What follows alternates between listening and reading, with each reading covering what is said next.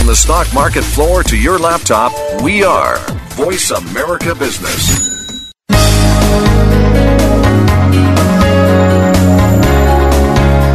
Welcome to Leadership Development News, profiles and practices of top performers. Leaders are the heartbeat of any organization. Let Drs. Kathy Greenberg and Relly Nadler show you what it takes to become a top 10% performer in your organization.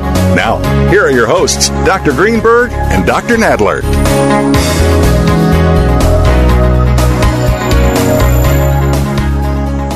Welcome to Leadership Development News, profiles and practices of top performers. I'm Dr. Relly Nadler, and my delightful co-host, Dr. Kathy Greenberg, is on the line.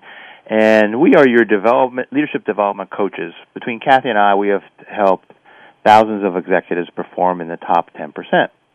And today's feature, we're going to talk about the emotionally intelligent team, and we have James Terrell. And let me tell you a little bit about James. I've known James for probably the last 8 years or so through different kind of emotional intelligence conferences. He's definitely a thought leader and a thought producer around products and books, for emotional intelligence. He is the vice president of collaborative growth, where James applies his expertise in developing emotional effectiveness to help public and private sector leaders expand the depth of their influence, anticipate change, and respond to it resiliently. Certainly something we need today in today's climate. He is the co-author of the Emotional Intelligence in Action, also the Emotionally Intelligent Team, which we're going to talk about today, a coach's guide to emotional intelligence, and the handbook for developing emotional and social intelligence. He and Collaborative Growth, they help teams assess their emotional intelligence. They have some proprietary tools, the TESI, the Team Emotional and Social Intelligence Inventory he'll talk about. It's the world's first scientifically validated assessment of team emotional intelligence. And James tells us in his previous life, he was the owner-operator of a Integrity Building Systems, a residential and commercial renovation company. And in the future, he also tells us he is certain to be a rock star. So he's got big aspirations here, and we'll hear about that. And Kathy, welcome to the call. Thank you. It's just a pleasure to be here today and to learn. I love meeting new people and learning new things, and this is going to be a great opportunity for me to hear James talk about his work on emotionally intelligent teams, which, of course, is something we all need. We all know that leaders are truly the heartbeat of any organization, and we all know that leaders can tend to underperform because they underestimate just how much influence they have over others. But by doing just a few things differently and by listening to these shows, we help everyone who participates improve your performance and your organization's performance in the leadership role that you play. One of the things that we like to do in all of our shows is help you develop, more leadership style and skills yourself and better leadership for those around you. We also talk about what happy companies know about performance, and today we're going to focus on emotional intelligence and the positive psychology strategies around teams. We love to talk about brain and neuroscience, gender and generation differences, work-life balance practices, and, of course, ways to self-manage and manage your boss. So why don't you listen in? Relly, how about if you share with our listeners a little bit about, some of the facts and figures around leadership development? Great. Thanks, Kathy. Well, why do we talk so much about leaders in leadership development news? Well, the reason is that we know that leaders have anywhere from 50 to 70% influence over the climate of their team.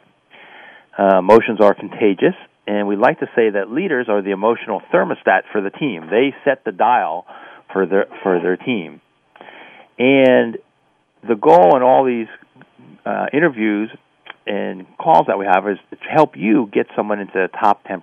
Today we'll be talking more about emotionally intelligent teams, but some of the research shows that to be in the top 10%, when you look at IQ, you look at technical expertise, and emotional intelligence. Emotional intelligence is the key factor to help someone get into the top 10%. And why 10%?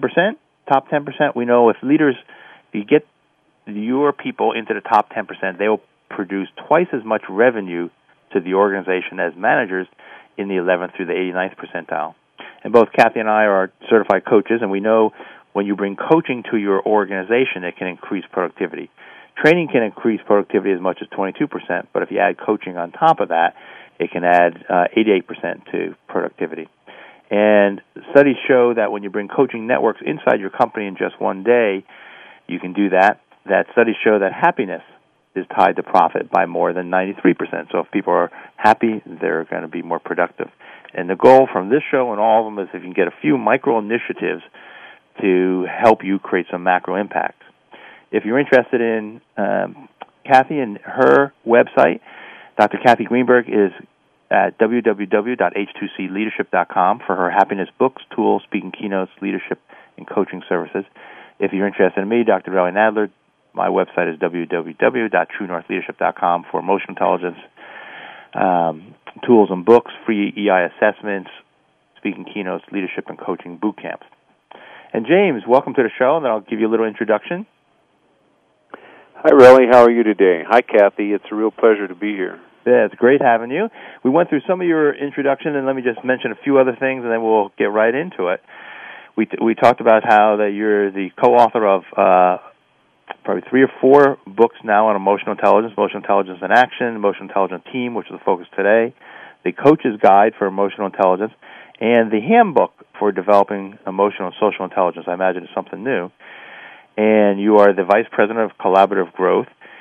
You use a lot of the EI assessments, the Bar-On EQi, the EQi 360, and today you're going to be able to tell us a little bit about one that you created, which was the first validated emotional intelligence assessment for a team. And why don't we start off, James, just with our first question. We'd like to just know about the people that we're talking with. Who's been most influential for your life and maybe shaping some of your thinking about a leader? You know, there's an interesting story. As I reflected on this, I went clear back to my childhood when I was reading Humor in Uniform or Life in the United States, something like that, in Reader's Digest. And I recalled a story about a lieutenant, probably serving in World War II, who was highly decorated, and a reporter who kind of, came up to interview him after he just received all these awards for, heroism and bravery. And the reporter asked him, he said, "Well, Lieutenant, why is it that you have such a reputation for always kind of being at the very front of, the advances that you led, and, never hanging back, never seeking for safety and cover and like that?" And the guy said, "Well, did you ever try to push a string?" And even as a young man, that made quite an impression on me.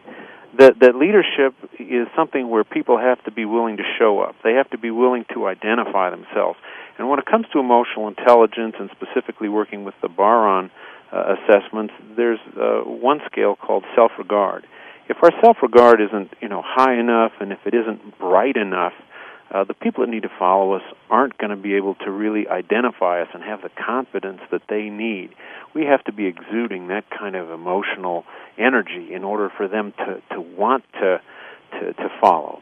Now, another individual whose quote I have actually over my desk, a man named Max Dupree, who you might know of. What he said was that the first responsibility of a leader is to define reality.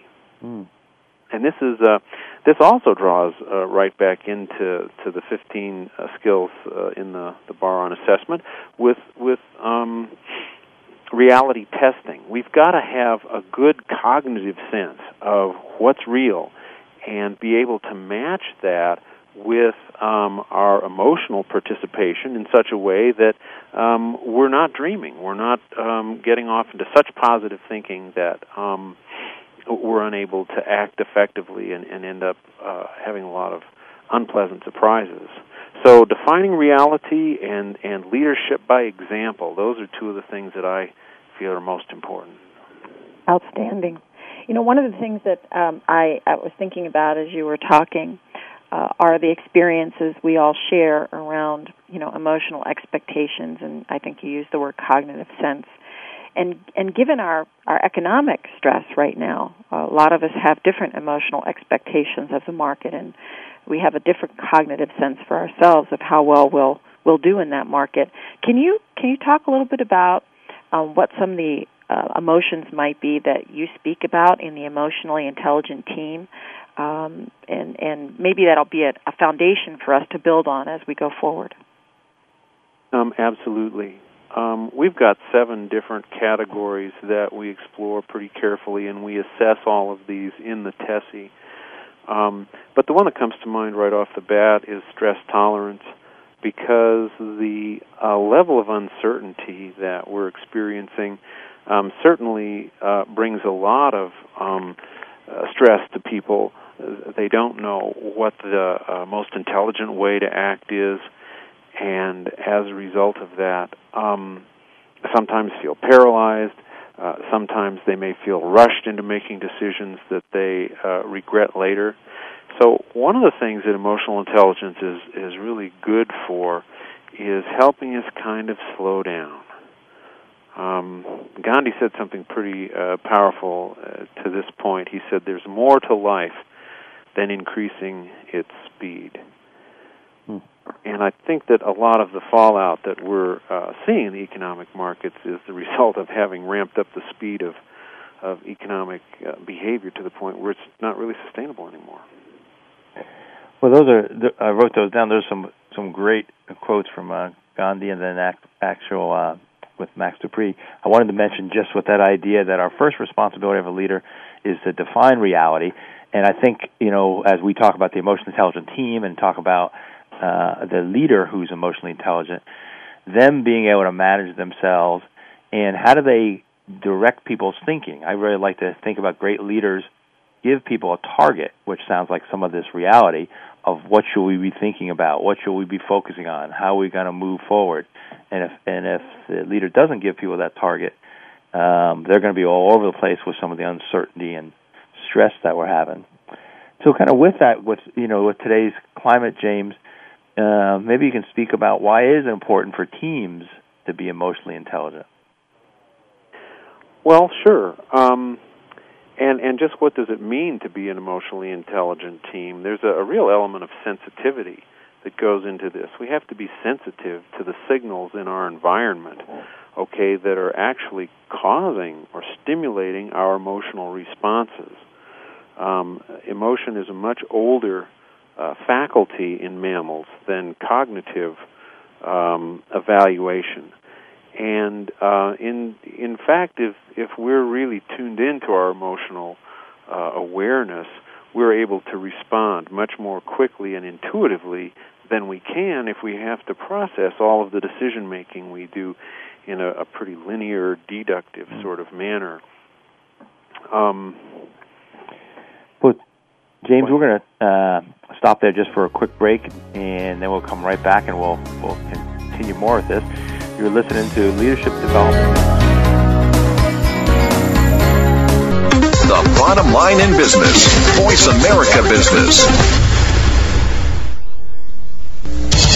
Most leaders underestimate their influence and power over others and thus underperform. Dr. Relly Nadler and Leaders Playbook help leaders point the way by providing the strategic plays to get to the top in a simple paint-by-the-numbers process. Seasoned and emerging leaders will have answers to these questions. What are the steps to move up and become a star in your organization? How do you develop your people to be the next level leaders in the organization? What are your triggers that are holding you back, and how do you manage them? How do you maximize your power and influence so you and your team perform better? What do you do to ensure your communication is received accurately? How do you delegate effectively? How do you develop strong relationships across the organization? Emotional intelligence training, coaching, books, and tools by Dr. Nadler are available at his website, www.truenorthleadership.com or 805-683-1066. Let Kathy Greenberg teach you and your team how to harness the power of happiness to generate even greater success and satisfaction at work. Did you know by applying coaching and the new science of happiness, you can improve your return on people anywhere from 50 to 350%? At H2C, we believe in both a return on people, that's ROP, as much as return on investment, or ROI. Dr. Greenberg, co-author of What Happy Companies Know and What Happy Women Know, is the leading global expert on coaching combined with the new science of happiness and originator of the Happiness Equals Profits business formula. Kathy's company, H2C, Happy Companies, Healthy People, provides practical training for individuals and entire companies to maximize their potential in as little as 1 day. Kathy herself is available for one-to-one executive coaching, group training, and as an electrifying conference speaker. Catch her at the Governor's Conference for Women nationally and as spokesperson for Cancer Treatment Centers of America throughout 2009 for distinctive learning, practical solutions, and proven results. To learn more about adding Kathy and Happy Companies' Healthy People to your team, visit Kathy at h2cleadership.com. That's h2cleadership.com. The Internet's only all business and financial radio network, Voice America Business.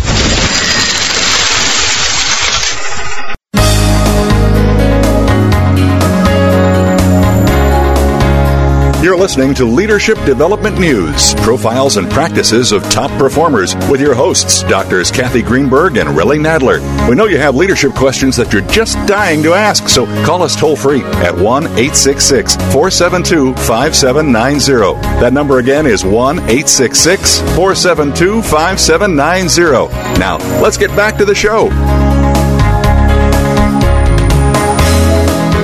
Welcome back to Leadership Development News. We're speaking with the author of Emotional Intelligent Teams. And we were just talking about the idea that, you know, in today's climate, teams need to be even more emotionally intelligent than ever before. James, why don't you pick up on that thought?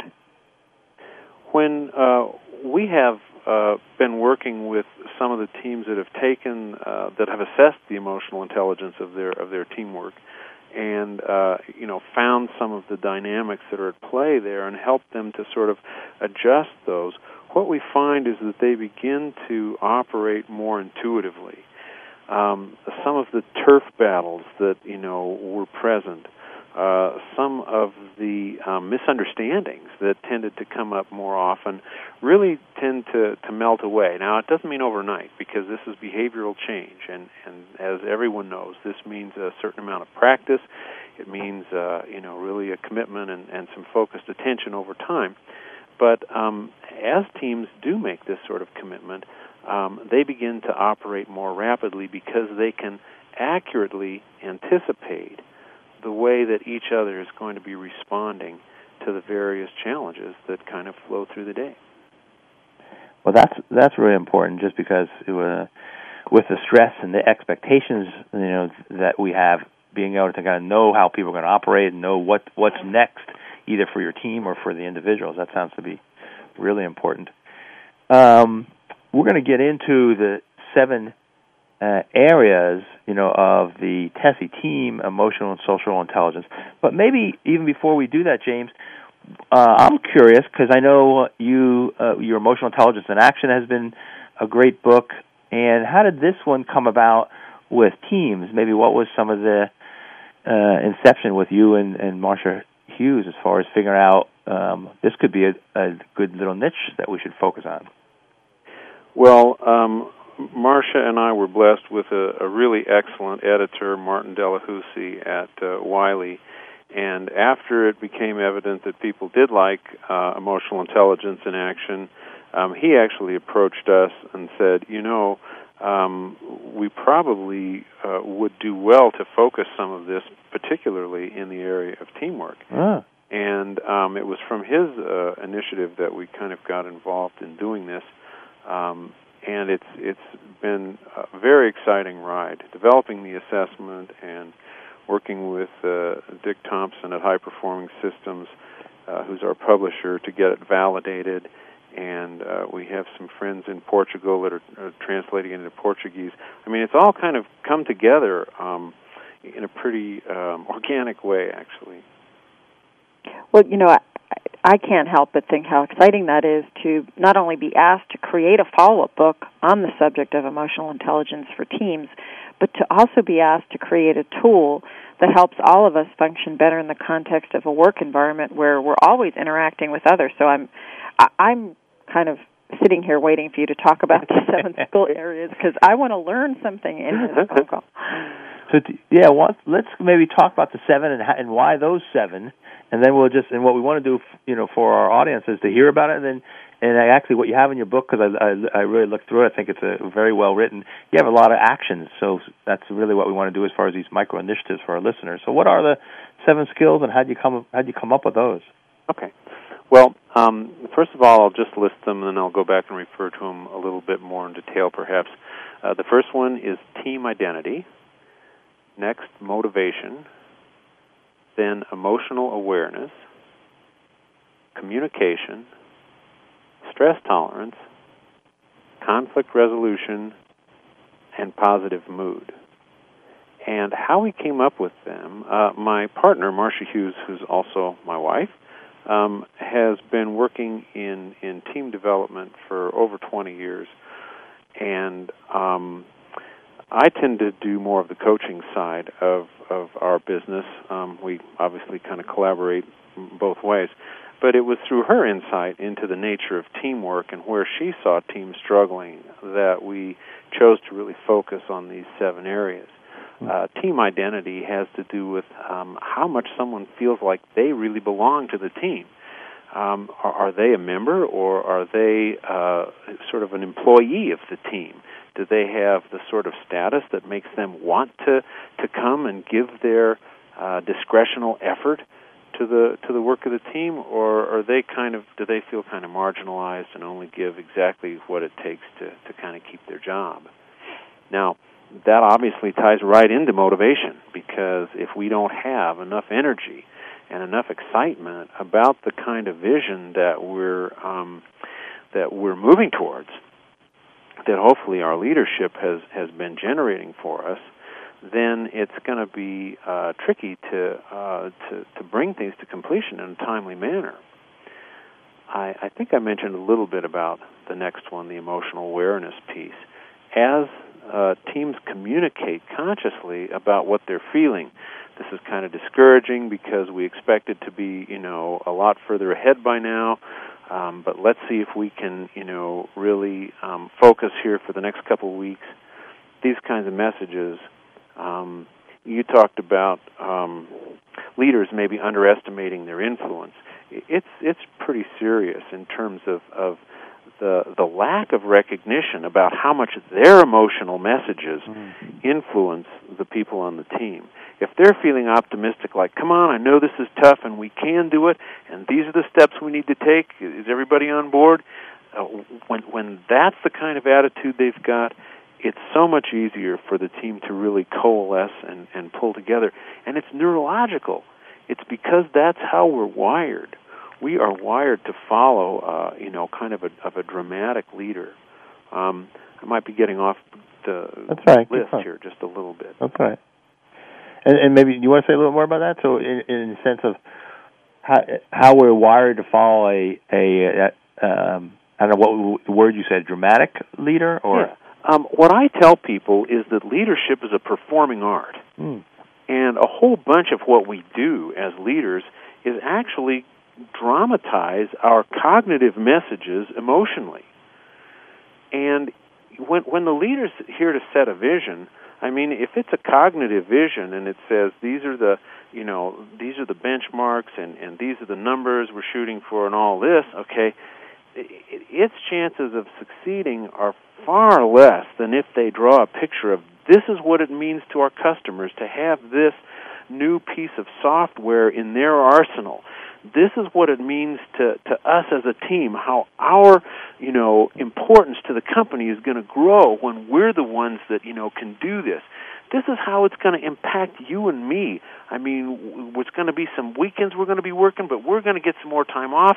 And I mean, just extending this sense of importance so that everyone feels included in it. Again, that's how you get the discretional effort. Now I'll move along because communication is built into all of this. How effectively we communicate these messages is really part and parcel of what I've been saying. I did speak briefly about stress tolerance already, so let me move on to the one that is actually proven so far to be the most difficult for virtually every team we've assessed, and that's conflict resolution.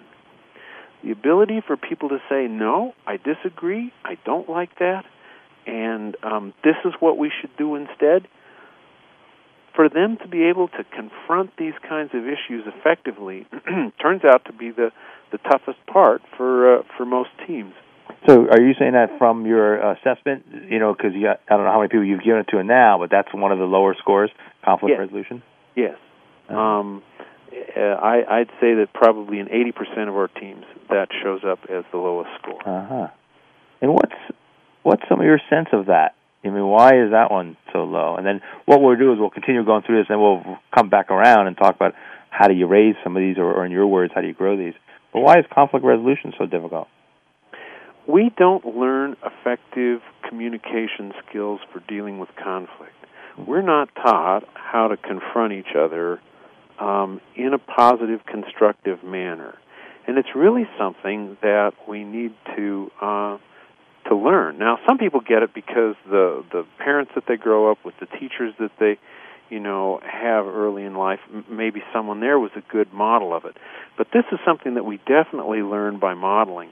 And unfortunately, a whole lot of the models that we expose ourselves to, the most emotional models that we get exposed to these days, are on TV and in movies. Mm-hmm. And effective conflict resolution isn't very sexy. That just doesn't sell. So we tend to see people that do it poorly and actually in some ways even identify with that. But there's a real balance between cognitive intelligence and emotional intelligence that have to fit together in order to be able to resolve a dispute about what's valuable. I just want to add a kind of a personal perspective here as a woman. And as you may know, James, I know certainly Relly's aware of this. I'm working on a new book that comes out in September called What Happy Working Mothers Know. Yeah. It's all about having, a life balance on your leadership style, both at home and at work, following on the great work of Jamie Wolf, who just did Mom in Chief. And, one of the things that we know is a real difference between men and women on teams is their ability to use the word no and to be able to creatively find a way to withdraw without necessarily looking weak or using harsh words. So I would just recommend to anybody who's listening that there is a book out there called The Mother's Guide to Self-Renewal by Renee Trudeau, president of Career Strategies, and she has 9 great ways to say no without impacting anyone negatively. Now, is this something that I could recommend to my clients that want to develop whether they're men or women at work or at home? Sure. Yeah, absolutely. Let me give you an example. One is the I'm sorry no. I wish I could, but it's just not going to work right now. Or the it's someone else's decision no, which is one I use a lot, which is I promised my coach, in quotes, therapist, husband, etc., I wouldn't take on any more projects right now. I'm working on creating more balance in my life. These are just creative ways. Wonderful, Kathy. Without creating tension for people, right? And give the title again, this is called The Mother's Guide to Self-Renewal. Mm-hmm. That's by Renee Trudeau. And then our new book coming out in September with Wiley, good friends, it sounds like we have. Hooray. James. It's called What Happy Working Mothers Know. So, hey, on that note, why don't we go to a quick break, and we'll come back and talk to James some more about maybe team identity and ways to raise it, because I'm really excited about that. So we'll be right back. This is Leadership Development. The bottom line in business. Voice America Business. Let Kathy Greenberg teach you and your team how to harness the power of happiness to generate even greater success and satisfaction at work. Did you know by applying coaching and the new science of happiness, you can improve your return on people anywhere from 50 to 350%? At H2C, we believe in both a return on people, that's ROP, as much as return on investment, or ROI. Dr. Greenberg, co-author of What Happy Companies Know and What Happy Women Know, is the leading global expert on coaching combined with the new science of happiness and originator of the Happiness Equals Profits business formula. Kathy's company, H2C, Happy Companies, Healthy People, provides practical training for individuals and entire companies to maximize their potential in as little as 1 day. Kathy herself is available for one-to-one executive coaching, group training, and as an electrifying conference speaker. Catch her at the Governor's Conference for Women nationally and as spokesperson for Cancer Treatment Centers of America throughout 2009 for distinctive learning, practical solutions, and proven results. To learn more about adding Kathy and Happy Companies' Healthy People to your team, visit Kathy at h2cleadership.com. That's h2cleadership.com. The Internet's only all business and financial radio network, Voice America Business.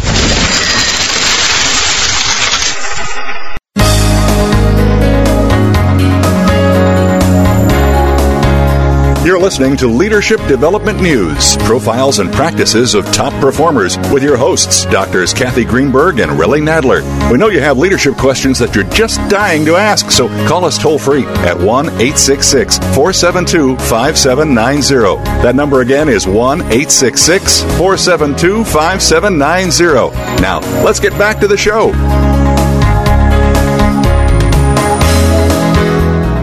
Welcome back to Leadership Development News. Today we're talking about the Emotionally Intelligent Team with James Terrell.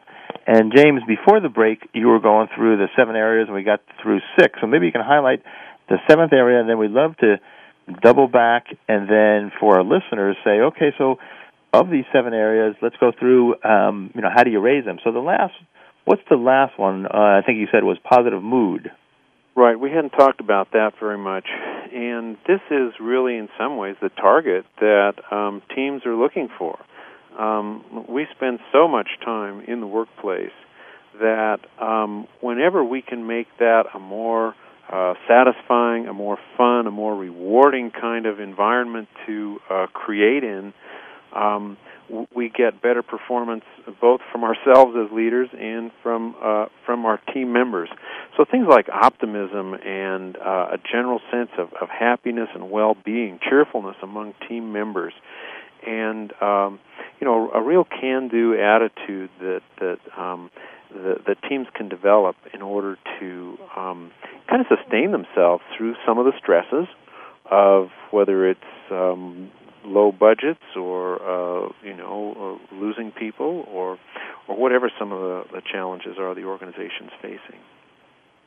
And I think that one's so important, and I know it's one of Kathy's favorite subjects, as far as optimism and happiness and positive mood. But because everybody's looking at the leader, and especially at these times of stress, they look at the leader and they're trying to say, is he or she worried? And if they look worried, then the team is worried. And right. So that's why that whole aspect of, I love what you said earlier, I just want to repeat it, around the dramatize the cognition into emotion. Is that kind of how you said it? Right. We have to bring the cognitive instruction that we give as leaders to life. Mm-hmm. We have to act it out. I mean, this isn't corny. I mean, it needs to be done elegantly, obviously, but there has to be enough drama and emotional energy given to the way that we want people to perform the work in order for them to feel included, and this is what makes them tend to identify with the team. The key word here is really belonging. Do I belong to this team? Do I belong on this team? And some of the ways that we can really help teams increase this is to develop vision and mission statements that include some, not just the targets, but also how often we're going to celebrate our progress. I mean, one of the things that we really, are deprived of a bit in modern life is ritual. And these are some of the kinds of ceremonies that people can use when they're in teams to acknowledge the accomplishments that they've made and to kind of reinvest the emotional power of the vision in the members of the team. Now, another thing that can work is to do a survey. Ask everybody in the team to look at some of the deeper factors that are involved in team life. And this is anonymous, but get each individual's perspective on how well the manager's doing in terms of supervising, in terms of dealing with conflict. Ask people on the team to talk about their work-life balance, how they're doing in managing to keep the workplace from kind of devouring all the energy that they have to share with family, and how they can also look at the resources that they really need to be able to be more effective. Perhaps it's optimism. Perhaps it's a faster turnaround time on getting data that's important. So by being specific in some of these ways, it can really help the team say, yes, that's my problem too. These are the kinds of things we need to do to improve our internal functioning. One of the things that I know I've come across in working with many teams is the idea that belonging is so important, and I think you touched on that, and it touched me. And often if we don't come up with, as you so beautifully articulated, a way of celebrating and agreeing on how we would celebrate, often the way that individuals will celebrate may be very different from how a team wishes to celebrate, and it might not be based on the same value set or the same principles. So I think your coaching on recognizing how to do that in a way that embraces everybody on the team is so critical. Don't you think that is probably the case? Yeah, you've really hit it on the head there, so that everyone feels included. Another thing that we can do to strengthen this is to have the team sit around and have each person talk about what the team means to him or her and what he or she, would like it to be, how it could be even better for them. And just the use of that one phrase, how we can make this even better. Mm-hmm. It implies it's good, and it could be even more than this. It doesn't, denigrate the accomplishments or the even the emotional atmosphere of the team, but to make it even better requires a little bit of risk-taking for us to talk about that as a team member.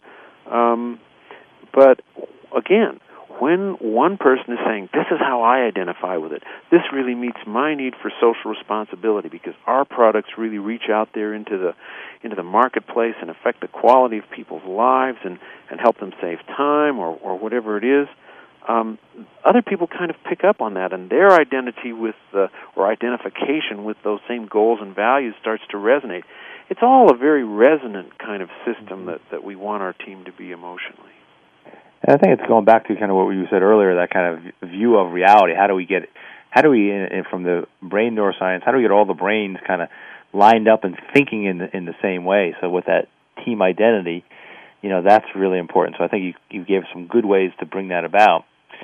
What about your second skill? And I like that you're calling these skills. I guess I gather from that these are things that people have to learn or practice, is team motivation. So maybe you can talk about that, how do you bring that about? But this idea of calling these skills, is that inherent that people don't have these as skills, or it's something that always needs to be practiced? Motivation taps into some of the deepest and most primal kinds of energies that we have. There's really only three kinds of moves that people can make, and the word move and the word motivation and the word emotion are all linked from the Latin root emovere, which literally means to move. So we can see some of the connections between these things right off the bat. But we can only do about 2 or 3 different things. We can move towards the things that we desire. Real important. That helps us get to where we want to be. It helps us create solutions to problems that maybe we haven't had to deal with before. But we can also move away from things that seem threatening. And that's kind of a defensive or a protective stance that keeps us from getting hurt, that may keep our company from getting into situations where it's not competent to compete. The third thing that we can do is when something's blocking the goal that we desire, is we can move against it. We can move to eliminate that obstacle. Now, interestingly enough, these three moves are each associated with one of the primary emotional categories. When we move towards things, that's sort of the positive feelings of desire, love, enthusiasm, hopefulness, optimism. When we are moving away from the things that seem threatening, these are usually associated with fear. We might talk about feeling discouraged. We might talk about feeling anxious or nervous. But in any case, there's something that's probably not good for us to be, trying to tackle, at least maybe alone.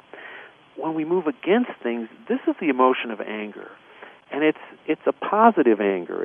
It's the energy that helps us mobilize our attention and sustain our effort until the obstacle is removed.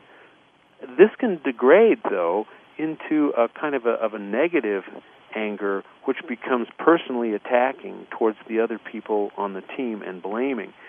This is something that is emotionally really unintelligent and demotivating. So keeping these three moves in mind is a pretty good motivational strategy. And I can't help but chime in here, James. When you said it's, emotionally demotivating, if somebody on the team, just using a very loose language here, is power motivated, they're going to show up right away using those language skills as much as they might be devaluing other team members, which helps you to see clearly when the team is evolving and developing where we might need to do some coaching in getting that team up to speed if we see that behavior. Is that pretty accurate from your experience? Oh, absolutely. Absolutely. And as leaders, we can check in with our team members individually once a week at least and ask them what is making their team experience work, what could make it more productive, more satisfying, and really kind of take the pulse of the team on an individual basis so that we know that in an atmosphere of confidentiality that we're getting the real data we need. Then, when we have our team meetings, we can bring up this information. We say, some of the people on the team are telling me that they feel that, there's some manipulation and intimidation going on. What's that all about? So naming it and claiming it could be a good way to maybe start that discussion. And you know what? We're going to be right back. This is Leadership Development News. And when we come back, we're going to talk more about emotionally intelligent teams. So come right back. The bottom line in business. Voice America Business.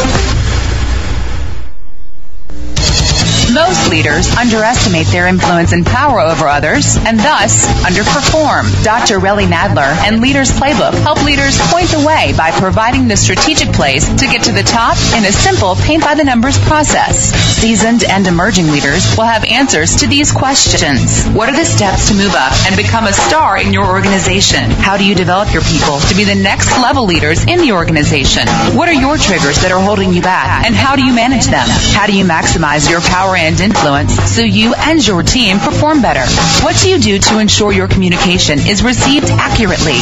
How do you delegate effectively? How do you develop strong relationships across the organization? Emotional intelligence training, coaching, books, and tools by Dr. Nadler are available at his website, www.truenorthleadership.com or 805-683-1066. Dad? Let's sing that bedtime song. Rock-a-bye baby by Newton's treetop. His first law of motion, make sure you won't stop.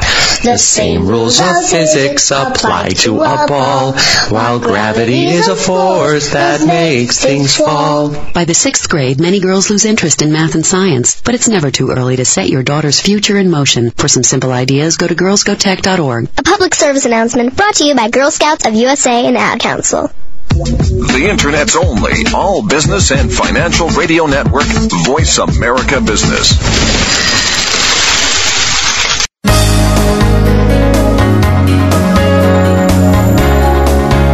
You're listening to Leadership Development News, profiles and practices of top performers with your hosts, Drs. Kathy Greenberg and Relly Nadler. We know you have leadership questions that you're just dying to ask, so call us toll-free at 1-866-472-5790. That number again is 1-866-472-5790. Now, let's get back to the show.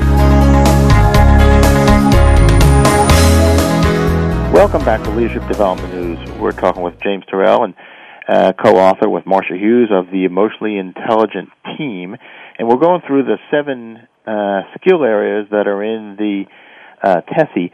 And maybe before we talk about emotional awareness, James, tell us if someone's interested in taking the TESI, how do they go about that, and maybe what your website is? Sure. You can go to EITeams.com. Or the Emotionally Intelligent Team. That's probably the easiest way to find it. Just go to the emotionallyintelligentteam.com, and you'll see in the navigation bar on the side a place where it says the TESI, TESI, and there's all kinds of information about how to take it there. It takes about usually between 10 and 15 minutes for a team member to complete it online. And what's nice is we're doing a great certification process. I think it's April 16th. We've got a webinar so that people around the world are going to be able to get certified in using this assessment. Is that right? And the details should be there on that website. They can also, write us at contact@cgrowth.com if they have any other questions. cgrowth.com, okay. Contact at cgrowth, letter C like cat, GROWTH. I've spelled the word collaborative so many times in my life. When it came to doing the website, I thought no one else should have to. That's good. All right, so cgrowth.com. And so let's zero in on emotional emotional awareness. It looks like the third skill. Absolutely, and here's the thing that gives teams sort of the extra invisible edge. We all, this is from the work of the Heart Math Institute. They discovered that the human heart generates an electromagnetic field that extends about 5 feet in every direction from the human body. So when we've got a group of 8 people around a conference table, we've actually got a kind of unification. Everybody's feeding back off of everybody else's heart field, as it were, at an unconscious level. The trick is, or the skill, let's say, the skill is to make this conscious. And here I draw very heavily on the work of Kharkov from the early 60s, I think, with human relations training, where he'd have people say, I feel upset because you're not being honest with me. Or, I feel thrilled because we're going to hit this one out of the park and get lots of recognition from senior leadership. The ability to take our own emotional pulse and know what we're feeling and why is absolutely critical. That's the first step in emotional awareness. But for the team to then talk in this manner and be able to both discuss their own emotional feelings as well as reflect for other team members what's going on for them.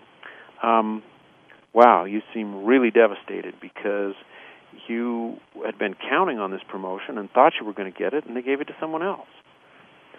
That shows that someone is able to suspend their own self-interest long enough to really get in touch with what's going on for us. and it's the absolute foundation of trust. Well, I also think that's the empathy, and knowing some of the EI models. That Kharkov model has the 4 levels of kind of listening, which is and empathy is sharing understanding someone's perspective, and no one knows you understand their perspective until you say their perspective. And so I think, just like you're saying, we did something with Obama about Obama and the EI, and what he's great about, before he moves forward, he's always saying what their perspective is, and I think that's one of the critical behavioral things about empathy. That's so huge, and I'm thrilled to hear about that. You'll have to tell me more, Ray. Okay, good. Well, as you're talking about some of these things, I'd be very curious to know about how you see what you've been doing kind of changing over the past 5 years, and given where we are currently, where you might see it going, because we're relying more on teams, and there's certainly network teams, and there's certainly teams that are distributed. So not being able to have that one-on-one contact with people seems so important to what you're talking about in engaging individuals. Boy, nothing could be truer. So many challenges come from distributed teams, people that their manager works in a different city, a different building. They might be teleconferencing with people around the world. So here's one of the things that I really urge people to consider, and this is to develop a larger vocabulary, a larger emotional vocabulary. And this could be a great team project, too. I mean, you could have a whiteboard where maybe you've got those 3 categories that I was talking about, mad, sad, and glad. And maybe even a miscellaneous one if there's some, feelings or words that don't seem to fit under one of those columns. But if you don't have things like delighted and discouraged and hopeful and thrilled at your fingertips or at the tip of your tongue, I guess you'd say, it's really hard for people who are listening to you on a phone or on some kind of just a mere auditory connection to really get the full dimension of your emotional message, your emotional meaning. And it's really all about how effectively we send and receive the emotional energy that lets people know what we value and why we value it and how much we value it. That's what has to happen in any effective meeting, any effective project, and we kind of have to keep, checking back in to take that pulse on a regular basis.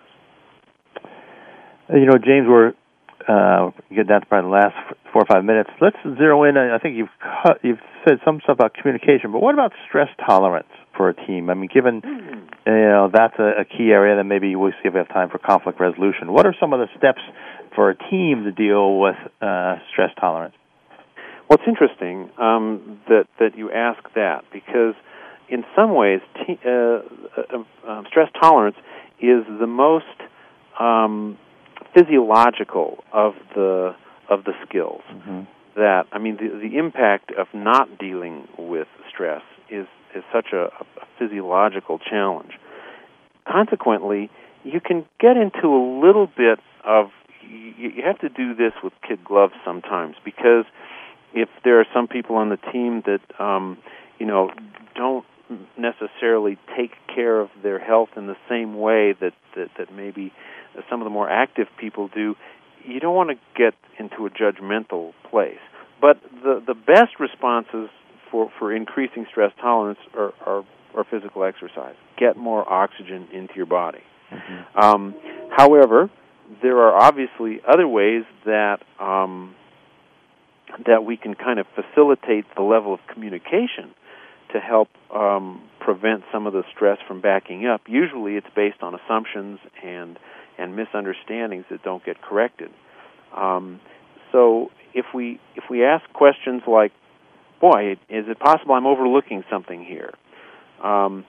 Is there anything that might keep this from working in the long term? Some of these reality testing kinds of questions can definitely help us to avoid the impacts of stress. So that's the languaging, and kind of like being open to different alternative interpretations, or at least even establish that there are alternative interpretations. Well, inviting people to challenge us and saying, "Am I missing something? Help me out here." And the other thing that I would add to that, and James, I love your perspective, is if you are working in a multicultural environment, what word you use may have a different impact. Yeah. So I think his idea, James, you said, to have some, whiteboarding. I mean, there's so much group software out there now that makes that possible. Making sure that the language around what makes you mad or sad or glad is so critical to the overall objective of the team. And, communicating our intentions up front is also a pretty effective way both to improve communication and stress tolerance and conflict resolution by saying things like, here's why I'm doing this. I really want to help us eliminate some of these roadblocks that everybody complains about. But at the same time, we have to, face up to the fact that we're part of that we're doing some of this to ourselves. And if it's going to change, we're going to have to change some of the behavior patterns that we're most comfortable with. So, by identifying what our goals are and why we want to achieve them and why we may be pressing into some of the more challenging, conflictual areas up front can be pretty helpful. Well, James, we're getting at the end of our show here. This has been great. We certainly, time goes by fast. We'd love to have some more time with you down the line. And let me just repeat your website. You said it's cgrowth.com. Right. And collaborative growth. And then also for the TESI was the Emotionally Intelligent Teams.com? Just one. The Emotionally Intelligent Team.com. Okay. That's the name of the book. And the Emotional Intelligent Team is the book, too. So excellent. We highly recommend it, and a lot of great stuff in there. So, James, thank you very, very much for sharing some of your 7 steps and how teams can be more emotionally intelligent. Absolutely. Thanks a lot, Relly, and thank you, Kathy. I appreciated learning about the ways to say no. Oh, well, it's been an honor. Thanks for sharing. All right. All right, James. We'll be back in touch. Thank you very much. Bye for now.